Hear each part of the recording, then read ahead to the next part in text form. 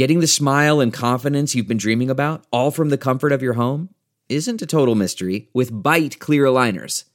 Just don't be surprised if all your friends start asking, "What's your secret?" Begin by ordering your at-home impression kit today for only $14.95. Byte clear aligners are doctor-directed and delivered to your door. Treatment costs thousands less than braces, plus they offer flexible financing, accept eligible insurance, and you can pay with your HSA FSA. Get 80% off your impression kit when you use code WONDERY at Byte.com. That's BYTE.com. Start your confidence journey today with Byte. The Angie's List you know and trust is now Angie, and we're so much more than just a list. We still connect you with top local pros and show you ratings and reviews, but now we also let you compare upfront prices on hundreds of projects and book a service instantly. We can even handle the rest of your project from start to finish. So remember, Angie's List is now Angie, and we're here to get your job done right. Get started at Angie.com. That's ANGI, or download the app today. This episode of Markets Daily is sponsored by CME Group and PayPal.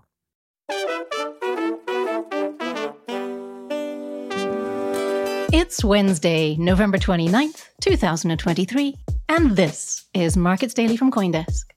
My name is Noelle Atchison, CoinDesk collaborator and author of the Crypto's Macro Now newsletter on Substack. On today's show, we're talking about Bitcoin above 38,000, rates expectations, SEC influence, and more. So you don't miss an episode, be sure to follow the podcast on your platform of choice and turn on notifications. And just a reminder, CoinDesk is a news source and does not provide investment advice. Now, a markets roundup. Crypto markets are climbing. According to CoinDesk indices, at 9 a.m. Eastern Time this morning, Bitcoin was up almost 2% over the past 24 hours, trading at $38,118. Ether was trading up 1% at $2,054. Elsewhere, Solana was up almost 8%, Dogecoin up 5%, the Rune token was up more than 11%. And moving outside of crypto markets, Coinbase's share price was up 7% yesterday. One notable feature of yesterday's moves was that Bitcoin held above $38,000 for some time. The asset's price has approached that threshold a few times in recent weeks, and on Friday actually broke above it, reaching its highest point since May of last year. But this recent move is the first time since then that it has stayed above this level for more than a few hours. Of course, things can turn fast in crypto, as you know, and it could dip back below, but this does feel different. There are many drivers of this change. One is the relief that the Binance suit has been easily digested by the market, and that uncertainty is now behind us. Another is the continued accumulation ahead of the expected spot ETF approval. But the main force yesterday probably had more to do with the macroeconomy. In macro matters today, I have to discuss the sharp shift in rates expectations. Yesterday, several U.S. Federal Reserve officials gave public remarks that reinforced expectations that the rates peak is in. Even Governor Christopher Waller, typically one of the more hawkish members of the FOMC committee, said that he was confident that the central bank's policy was currently well positioned to get inflation back to 2%. In other words, he doesn't see the need to hike further. And his colleague Governor Michelle Bowman, who has often suggested that more hikes are needed, gave a speech yesterday that signaled a softening of her position. She is still in favor of hiking rates again if inflation progress stalls, but she did say that now it would depend on the data. Markets reacted. The yield on the 10-year US Treasury dropped below 4.3% for the first time since September. The DXY dollar index continued its decline, bringing the drop over the past month to 3.5%. And the futures market is now signaling a 75% probability of the first rate cut in or before May, and a 99% probability of 2 rate cuts before the end of 2024. All of this is good for most assets, but especially for those that don't have lower earnings or cash flow problems to worry about. It's also good for assets with no yield, as they become more attractive as yields elsewhere drop. In other words, It's good for gold, which yesterday came within a hair's breadth of its all-time high. And it's good for Bitcoin, and by extension, the whole crypto market. In stocks, the US indices were surprisingly muted yesterday, given the strong downward moves in yields. The S&P 500 was up only 0.1%, Nasdaq was up 0.3%, and the Dow Jones was up 0.25%. Futures are pointing to modest gains today. In Europe, stocks were mixed yesterday, with the FTSE 500 flat, the German DAX up almost 0.2%, and the Euro Stoxx 600 down 0.3%.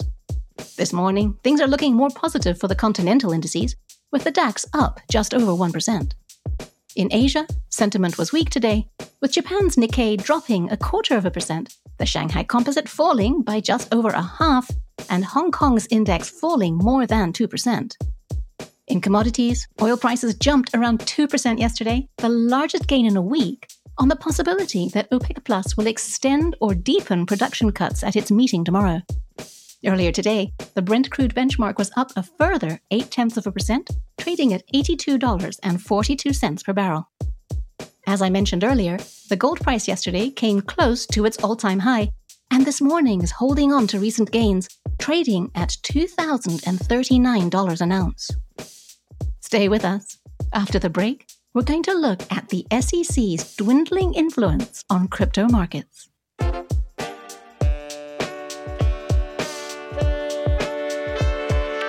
CME Group cryptocurrency futures and options provide market-leading liquidity for Bitcoin and Ether trading. Participate in the Crypto Classic Trading Challenge from December 10th through December 15th for the chance to win cash prizes. Compete against your peers while test driving your crypto strategies in a risk-free simulated environment. Visit cmegroup.com/cryptoclassic to find out more. This communication is not directed to investors of any specific jurisdiction or to recipients based in jurisdictions in which distribution is not permitted. It cannot be considered investment advice or results of market experience. Past results are not indicative of future performance. Trading derivatives products involves the risk of loss. Please consider it carefully. Full disclaimer included in show notes. Introducing PayUSD, PayPal's stablecoin. Designed for digital payments and Web3 transactions, PayUSD is the only stablecoin supported by PayPal. Built on Ethereum, it's compatible with widely used wallets, exchanges, and dApps, and fully backed by US dollar deposits and cash equivalents. Eligible US PayPal customers who purchase PayPal USD are able to transfer PayPal USD between PayPal and external wallets, send PayPal USD to friends in the US on PayPal or Venmo without fees, shop with PayPal USD on millions of sites, convert any of PayPal's supported cryptocurrencies to and from PayPal USD. Whether you are a crypto expert or a newcomer, PayPal provides a secure and convenient platform for your crypto transactions. Start exploring at paypal.com/PYUSD. Welcome back.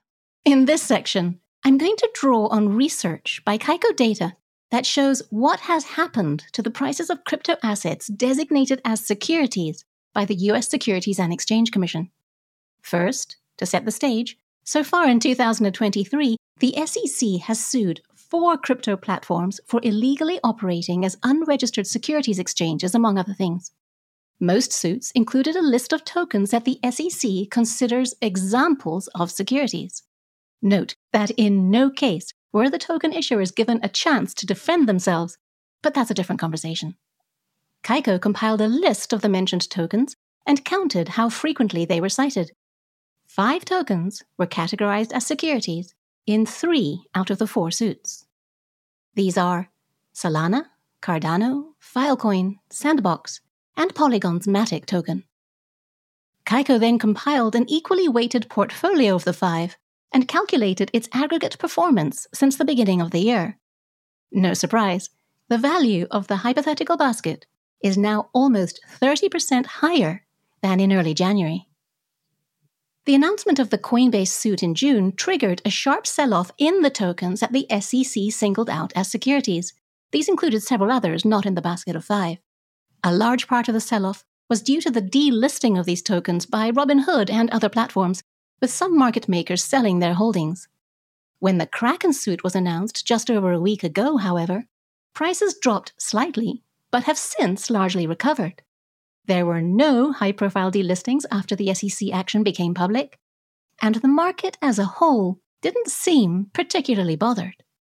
My interpretation of this is that investors are placing a low probability on the SEC winning the ongoing suits, especially after the ruling in the Ripple case earlier this year. You may remember that the judge in the case ruled that XRP was not a security, but that certain types of sales could be. The underlying message is that investors increasingly believe that the SEC can't do that much damage to the crypto market as a whole, at least not anymore. Earlier this year, regulatory risk was cited as one of the biggest headwinds for token prices. The data compiled by Kaiko suggests that the regulatory risk headwind just might be lifting. Thanks for listening. That's it for today's show. For more crypto podcasts, check out the CoinDesk Podcast Network.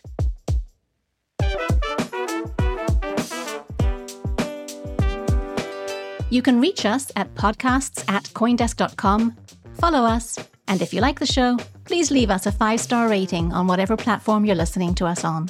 Markets Daily is produced and edited by Eleanor Paul, with executive production by Jared Schwartz.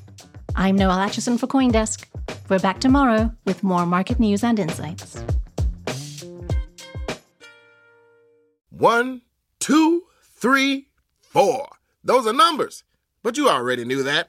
If you want to know what number you're going to pay each month for your car, use Kelley Blue Book My Wallet on AutoTrader. They're really good at numbers. AutoTrader.